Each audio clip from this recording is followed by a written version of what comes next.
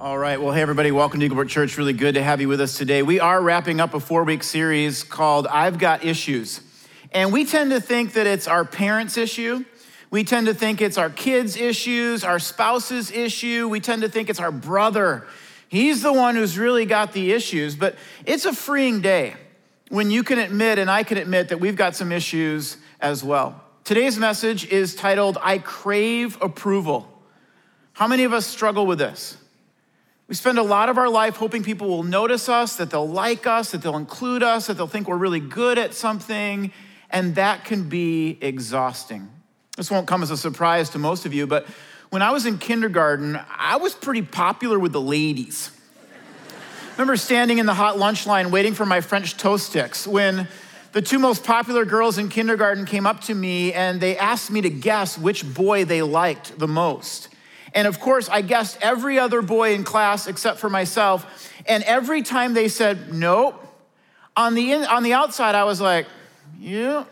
On the inside, I was like, come on, let's go. Because even at an early age, I longed for people to approve.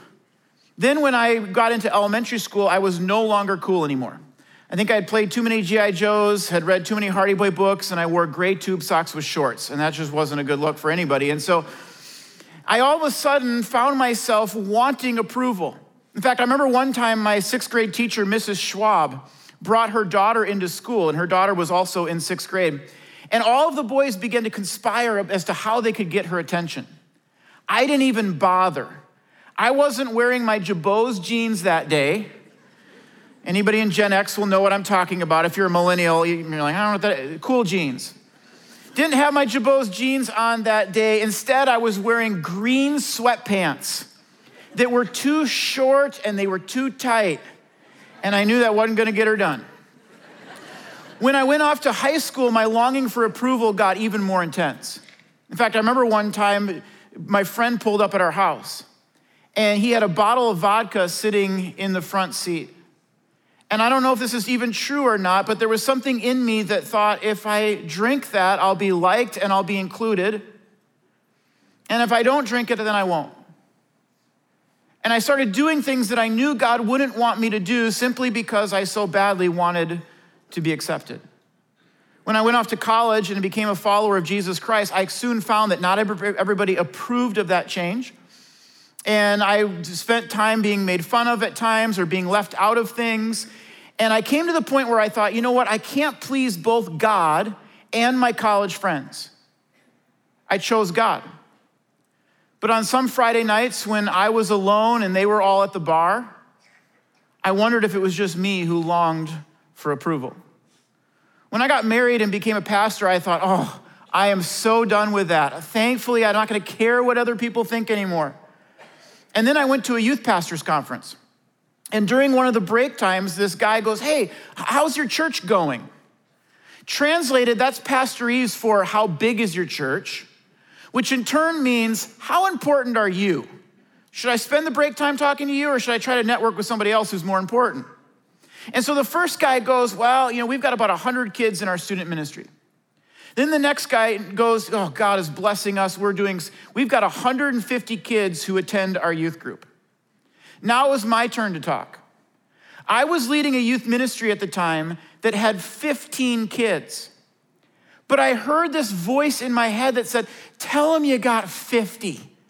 You might have 50 if everybody brought a friend for once and came at the same time. At least tell them you got 25. I mean, come on. 25 sounds so much better than 15. But then I heard this other little voice in my head that said, what are you doing? Are you gonna trade your integrity for 10 extra kids? So I told them we had 200 kids. And not just transfers from other churches. These were like all former drug addicts who got reformed at our church.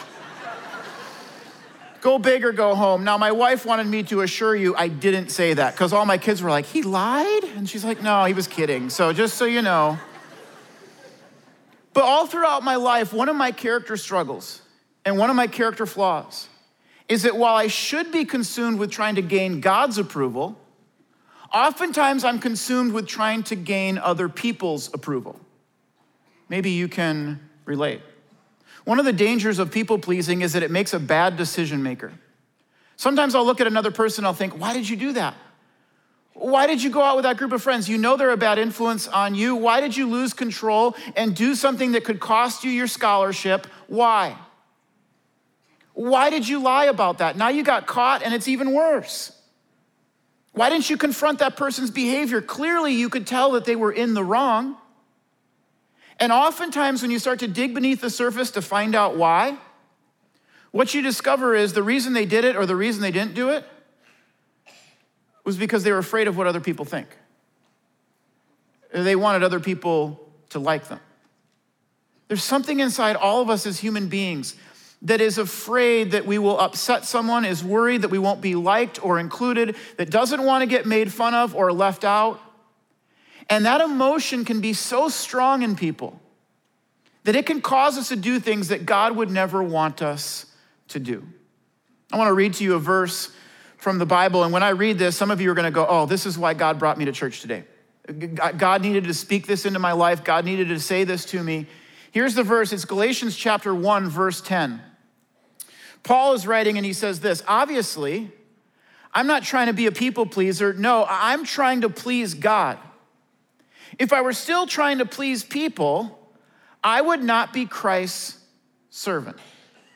Now, I've read that verse many times because I've struggled with people pleasing throughout my life, but until recently, there was one word that I had never noticed before, and it's the first word, obviously.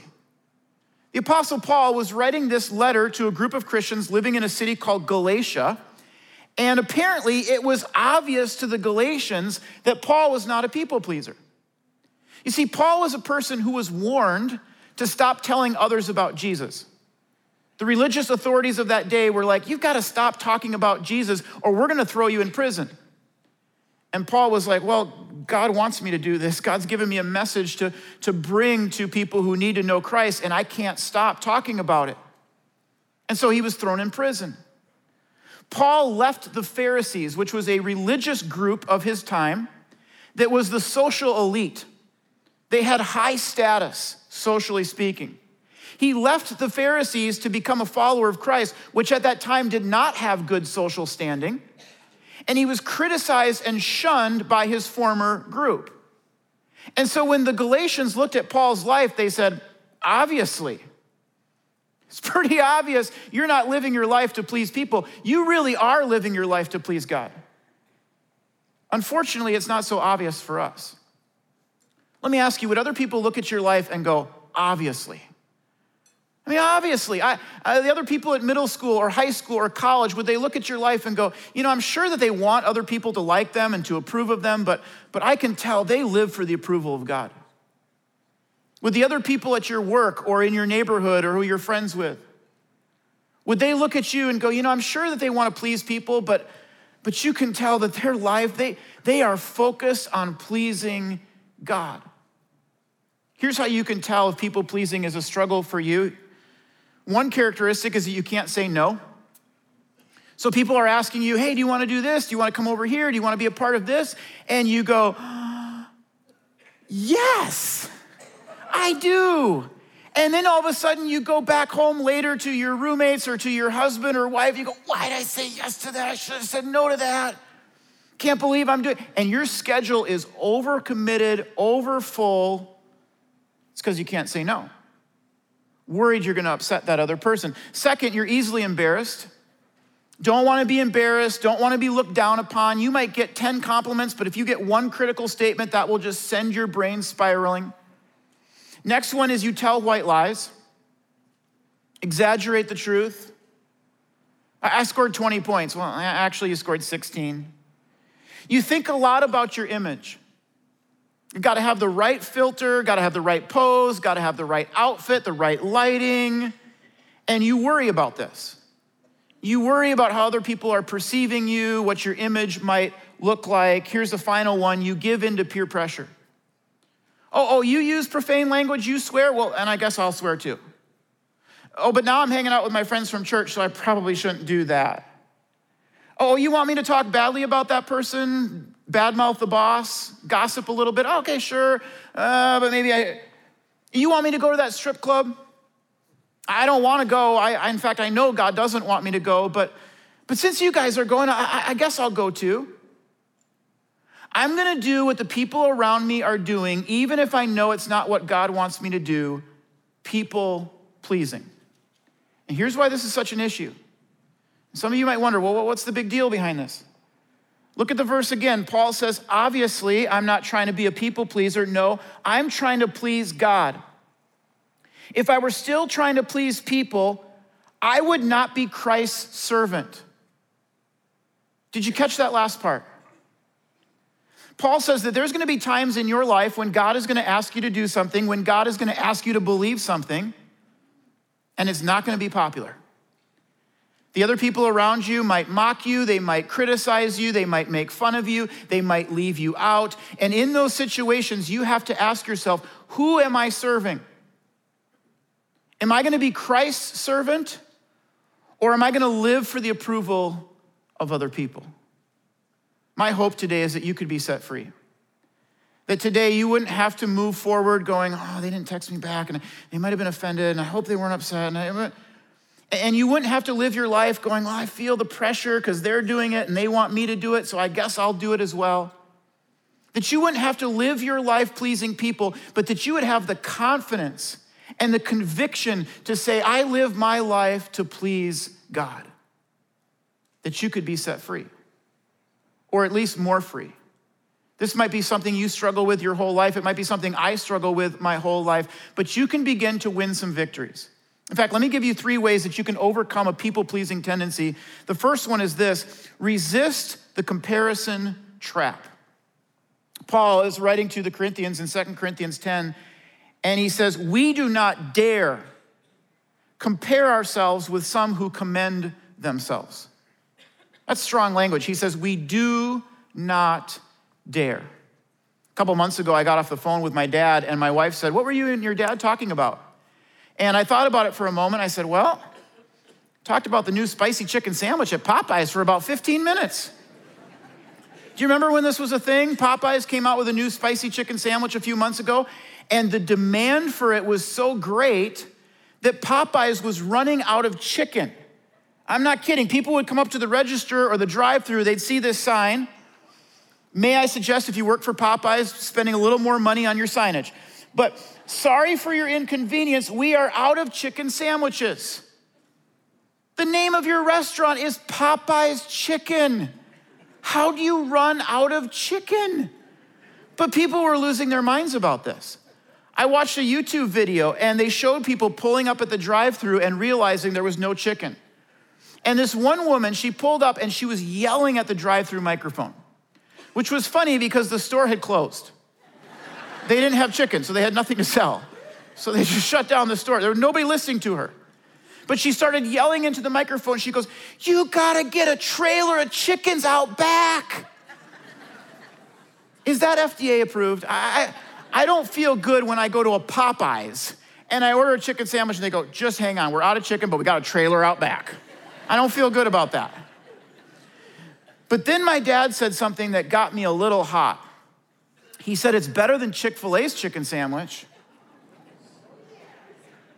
We've got some Christians in the room who understand what I'm talking about. Jesus is the king of my life, but Chick-fil-A is the chicken king of my life, as the Lord intended it to be. And so I said to my dad, I said, don't you dare. You dare not compare those two. And so I went with him for lunch at Popeyes, and I ordered the new spicy chicken sandwich. Woo! The bread is soft, the sauce is flavorful, the pickles melt in your mouth. Equal. Not better, I dare not compare the two, but they're equal. Here's what Paul writes in Corinthians. He uses strong language. We do not dare compare ourselves with some who commend themselves. Who are those who commend themselves? Well, in the context, he's talking about Bible teachers who are self-promoting. They were focused on themselves instead of on Jesus, but I think you can broaden the context here. Don't you dare compare yourself to someone on social media. Don't you dare compare yourself to a celebrity. Don't you dare compare yourself to somebody else at work or school. Don't you dare compare yourself to an airbrushed image on the cover of a magazine. Don't you dare. See, here's what comparison does. It kills contentment. Brandon talked about this last weekend. I was happy with my house until I saw yours. I was happy with my life until I saw yours. And usually when we compare to other people, we always compare to someone who has more than us or has something that we want. And what that does is it cuts off our ability to be grateful for what God is doing in our life.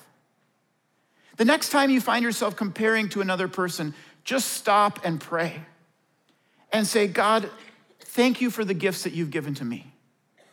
It's different than the gifts that you've given to that person, but I'm so grateful, God, for the gifts that you've given to me. God, thank you for my life. It's not the same life that you've given to that person, but God, you've done so many good things for me, and I'm thankful for it. You have to resist the comparison trap. Here's the second way that you can overcome people-pleasing tendencies, and it's this: give people's opinions the proper weight. In 2 Corinthians 4, Paul is writing to people who were elevating a certain Bible teacher above Jesus. So some of them were like, I'm a follower of Apollos. I really like it when he teaches. And another person would say, well, I like it when Paul teaches. He's my favorite. And another person says, I don't like it when Paul teaches because sometimes he goes into this voice. I didn't like the sweater. It was just, and so finally Paul gets to this point where he goes, all right, I've had it. And he writes these words to the people in Corinth. He says, well, it matters very little what you or anyone else thinks. It is the Lord himself who will examine me and decide. Paul had this clear in his brain. One day he was going to die. And when he did, he was going to stand before the Lord who was going to judge his life. Until then, other people would try to judge him. Other people would try to examine him. But Paul says, I'm not going to be standing before you one day giving an account of my life. And so when you think about it, it really doesn't matter. I've heard people use language like that before. They'll say, you know what, I don't care what anyone else thinks. I'm just sick of all the haters. I'm just going to do what I want to do. I don't think that's Paul's tone here. When your parents or your godly best friend or your small group leader comes to you to confront a pattern of sinful behavior in your life, don't say, I don't care what anybody else thinks. We should care. We should care when a godly person loves us enough to confront a behavior in our life. Only a foolish person dismisses that kind of feedback, which is why I titled this point, Give People's Opinions the Proper Weight. Up here I have an old-fashioned weighing machine, and I would explain to you how this works, but I'm not entirely certain. I think you put an object on here, and then you find the balance point somewhere in here. Other people's opinions matter, but you have to find the balance point. Because here's what happens to some of us. We know what God says. We know what God's word says. We know what God wants us to do. But then we find out what our coworker thinks we should do. And then your mom chipes in with what she thinks. And then your roommate says, well, here's what I think you should do. And then somebody on social media gives their opinion, and then a friend speaks up and says, well, here's what I think you should do. And pretty soon, what's happened? Other people's opinions have started to outweigh God's in your life. And when that happens, you will begin to lack moral clarity. You'll read a blog post that will say, you should never let your kids. And then you'll read a different blog post that will say you should always have your kids. And they'll be talking about the same thing. And you'll go, well, whose opinion gets more weight? And then someone will come along and say, well, if you're a Christian, you really should vote for this person. And then another person will tell you, how can you be a Christian and vote for that person? And you'll think, well, whose opinion do I give more weight to here? We struggle with this as a staff. We'll introduce a new worship song on the weekend, and we'll gather up back here, and one person will go, what'd you think about that new worship song? And someone will go, I didn't like it at all. I don't think we should ever do it again. Another person will go, I was in tears. I thought it was the most powerful song I've ever heard in my life. And we'll go, well, whose opinion gets more weight? Here's what a healthy life looks like. Give God's word the most weight. And know what the Bible says about an issue, know what the Bible says about a topic or a behavior, and give God's word the most weight. I'll talk to people sometimes and they'll share with me that they're living together and they're not married yet. And I don't mean this to be mean. I don't mean this to be confrontational in any way. I truly say this out of love. But I will say to them, did you know that the Bible has some principles that would caution you against that would say you shouldn't live together before marriage? And almost every time they'll go, no, actually, I didn't know that. And so they'll say to me, I really had no idea. And I'm not surprised they didn't have any idea. I mean, when you listen to our culture, they'll say, well, you should have sex before marriage. I mean, you want to find out if you're physically compatible with each other. You can't wait until after you're married to figure that out. You got to do that before. But then God's word will come along and say that sex is reserved for marriage. And now you have to decide, well, whose opinion is going to get more weight? Or the world will say, you should just rack up credit card debt, go spend what you want. I mean, come on, you deserve it, you've earned it. What's in your wallet? For everything else, there's MasterCard. And then the Bible comes along and says that the borrower is slave to the lender. And now you have to decide, well, whose opinion is going to get more weight? Give God's word the most weight. It's a freeing day when you can say, I'm not here to please others. I'm not here for the approval of others. I am focused on one thing. I want the approval of God. Here's the third way that you can overcome people-pleasing tendencies, and it's this. Don't live for the approval of people. Live from the approval of God. That's a Craig Groeschel quote. I love it. Don't live for the approval of other people. That's what so many of us do. We're living for other people to like us, to accept us. Just read an article that Instagram is taking away their likes option in some cases because they're doing research and discovering how destructive that can be to young people. And I love when we say to young people. Like it's not destructive to all of us. To be living for the approval, living for the likes of others. He says, instead, live from the approval of God because you have it in Christ. Proverbs 29 says this, fearing people is a dangerous trap. Any person in your life right now that you're fearing? Maybe it's someone, a friend, maybe it's a family member, maybe it's a coworker, maybe it's a coach, but you live in this fear of them.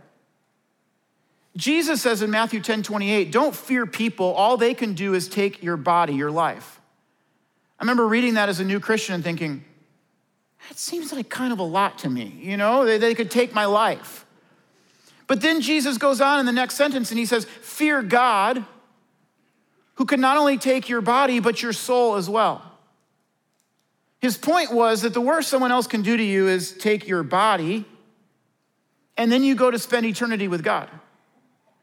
But God is the one who decides where you spend your eternity. He says, fearing people is a dangerous trap, but to trust the Lord means safety, means security. Another translation of this verse says, fearing people is like a dangerous hook. Oh, you want me to party? Oh, okay, I guess I'll do that. Oh, you want me to lie about that expense report to kind of cover up for you? Okay, I guess I'll do that. Oh, you want me to talk badly about that person?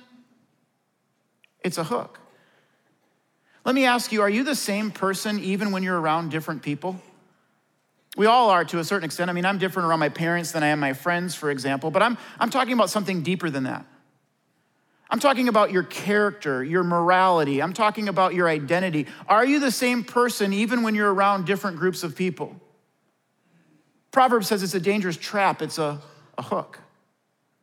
My grandmother, when I was a kid, she was really into the soap opera Days of Our Lives.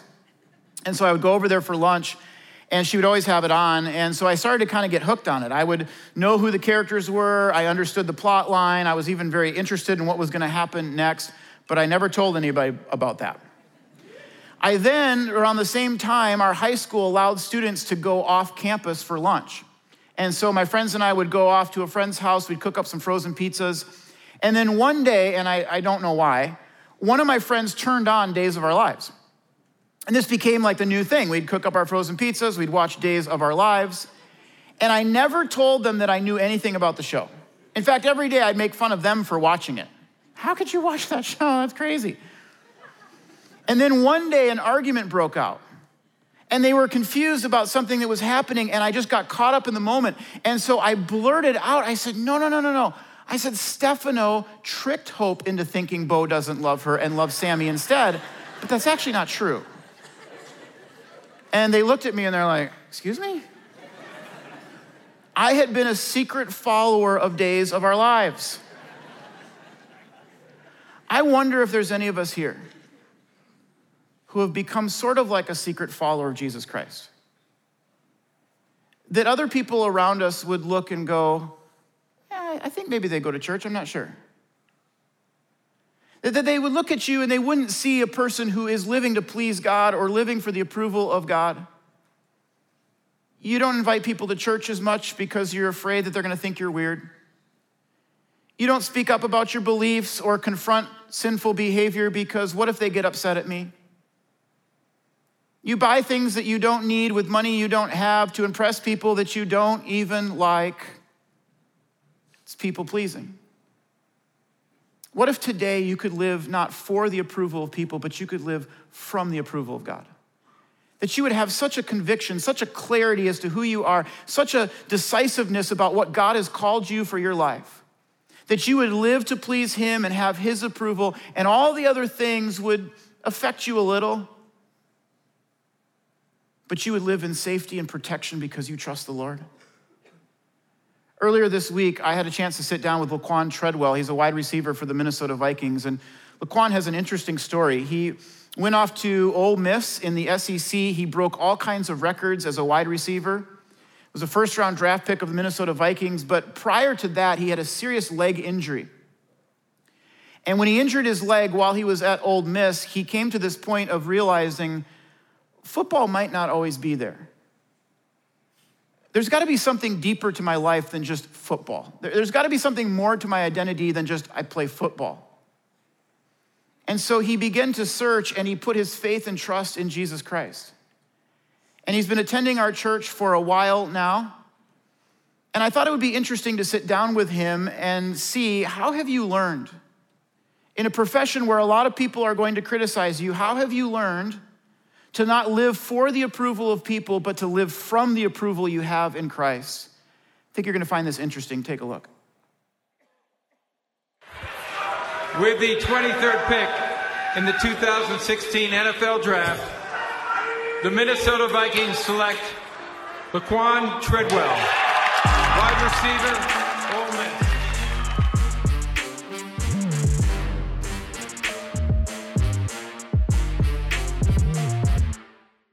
Hey, Eagle Brook, I'm here with Laquan Treadwell from the Minnesota Vikings, and we're in a series right now called I've Got Issues.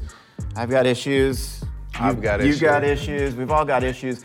And this message is about approval. So many of us want other people's approval, and really what we should desire is God's approval. And so we thought it would be interesting to sit down with someone who on a daily basis deals with praise and criticism because of their profession. So Laquan, thank you so much for joining us today, and tell me a little bit about your background. Originally, I'm from Chicago, Chicago, Illinois, south suburb. Pretty bad neighborhood, single mom, 6 kids in the house, trying to figure it out. My love for football was everything to me. It was my way out. It was my way to challenge myself as a man on and off the field. And, I just fell in love with it. And, it's been a part of my life ever since. So you had an amazing amount of success in high school in Chicago. You were the #1 receiver all throughout the country. You went off to Ole Miss, set records in the SEC. I mean, it was just amazing. Talk to me a little bit about how do you handle the praise? Like people, oh, you're the greatest, you're doing so well, you're a superstar. Like how do you remain humble through all those kinds of things? Yeah, I think it's two sides to it. Obviously, going out on the field and believing in yourself to the point where other people believe in you and like feeling that positive energy, knowing that the fans got your back, that feels good. But that's good when you're doing good. Now, now there's the opposite side, which I learned about once I got to the NFL. Like once you're not doing good, those same fans are not going to give you that leeway. Majority of them, they're not here for you. They were here for the game and want to see good performances on the field, and reality sets in. Yeah. Well, let's talk about that, because I've often said people forget sometimes that an athlete is a real person. You were drafted 23rd overall, first round of the NFL draft, and you went through some struggles, and things don't go as you planned. Talk a little bit about that. Well, when I first was drafted and things like didn't go as I thought it would go, it was devastating. It was like a heartbreaking experience. I felt useless. I felt like everything I worked for really didn't matter to no one. It was times where I would just cry. Seriously, I would just cry. It's hard as a young player, especially coming into something that, you know, you had these high hopes for and want to achieve certain goals and fall short, and everyone else is letting you know you fell short. So I just had to give it up. Like, I can't do it. I trust you, God. Like, just help me out. I make sure I know why I'm playing, and you know, not selfish reasons, but, you know, to help the team win and to glorify God, and just make sure I'm taking the right steps in life. How do you block out some of that noise and negative criticism from people? It didn't get bad for me until I made it to the NFL. And once I made it to the NFL, I said, wow, like, this is something I've never been through. So I had to really like shut down a lot of my social medias due to the fact of like my mental state. Every time I looked up, it was someone saying something bad about me. It's just hard. You haven't even had the opportunity to say, no, this is who I am, this is what I represent, this is what I stand for. But then it's to be expected because it's part of the business. So, you know, I just grew mentally more and more and just started to figure out ways to continue to bring myself to a positive state of mind. And through it all, I've learned so much, and I've came out a better person from it. So I just stay focused on what matters, and just not letting anyone on the outside affect who I am on the inside. So you're going through that struggle. How did you learn to find your acceptance in God and not just from other people? It's actually super hard. I cannot lie. What I do positive affirmations. You know, I start with I am a child of God, and I just start telling myself what I am. You know, I know I'm a husband, I know I'm a father, I know I'm a mentor, I know I'm a role model. And then once I continue to repeat that to myself, it allows me to start fresh that next day. And as I continue to grow my faith, you know, and I continue to learn the word and just continue to reshape my life and reshape my mind, and I just got better with it. Third down, it's Cousins, firing complete, touchdown, Laquan Treadwell. It's all short-lived, you know. Fan and praise you today, they'll tear you down tomorrow. And once you realize that, and once you're able to accept that, you know, you'll understand why God is so important, and know where my faith stands, and know where my foundation is, and that's in God. And, you know, tough times are still gonna come, but I still have to continue to remind myself of, you know, what God has promised me and what God means in my life.